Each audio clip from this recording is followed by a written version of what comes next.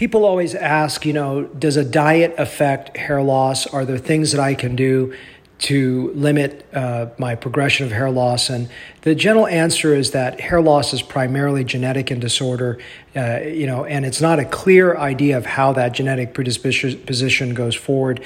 But diet does affect it. There's no doubt that diet is a huge part of what potentially can affect hair loss.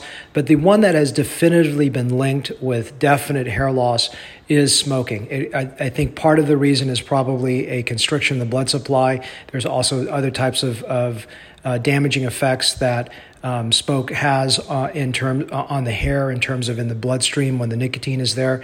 It's not clear exactly all the issues of why smoking causes hair loss, but there's definitely a link with smoking and hair loss. So there's one thing that you are doing that can limit your progression of hair loss is stop smoking.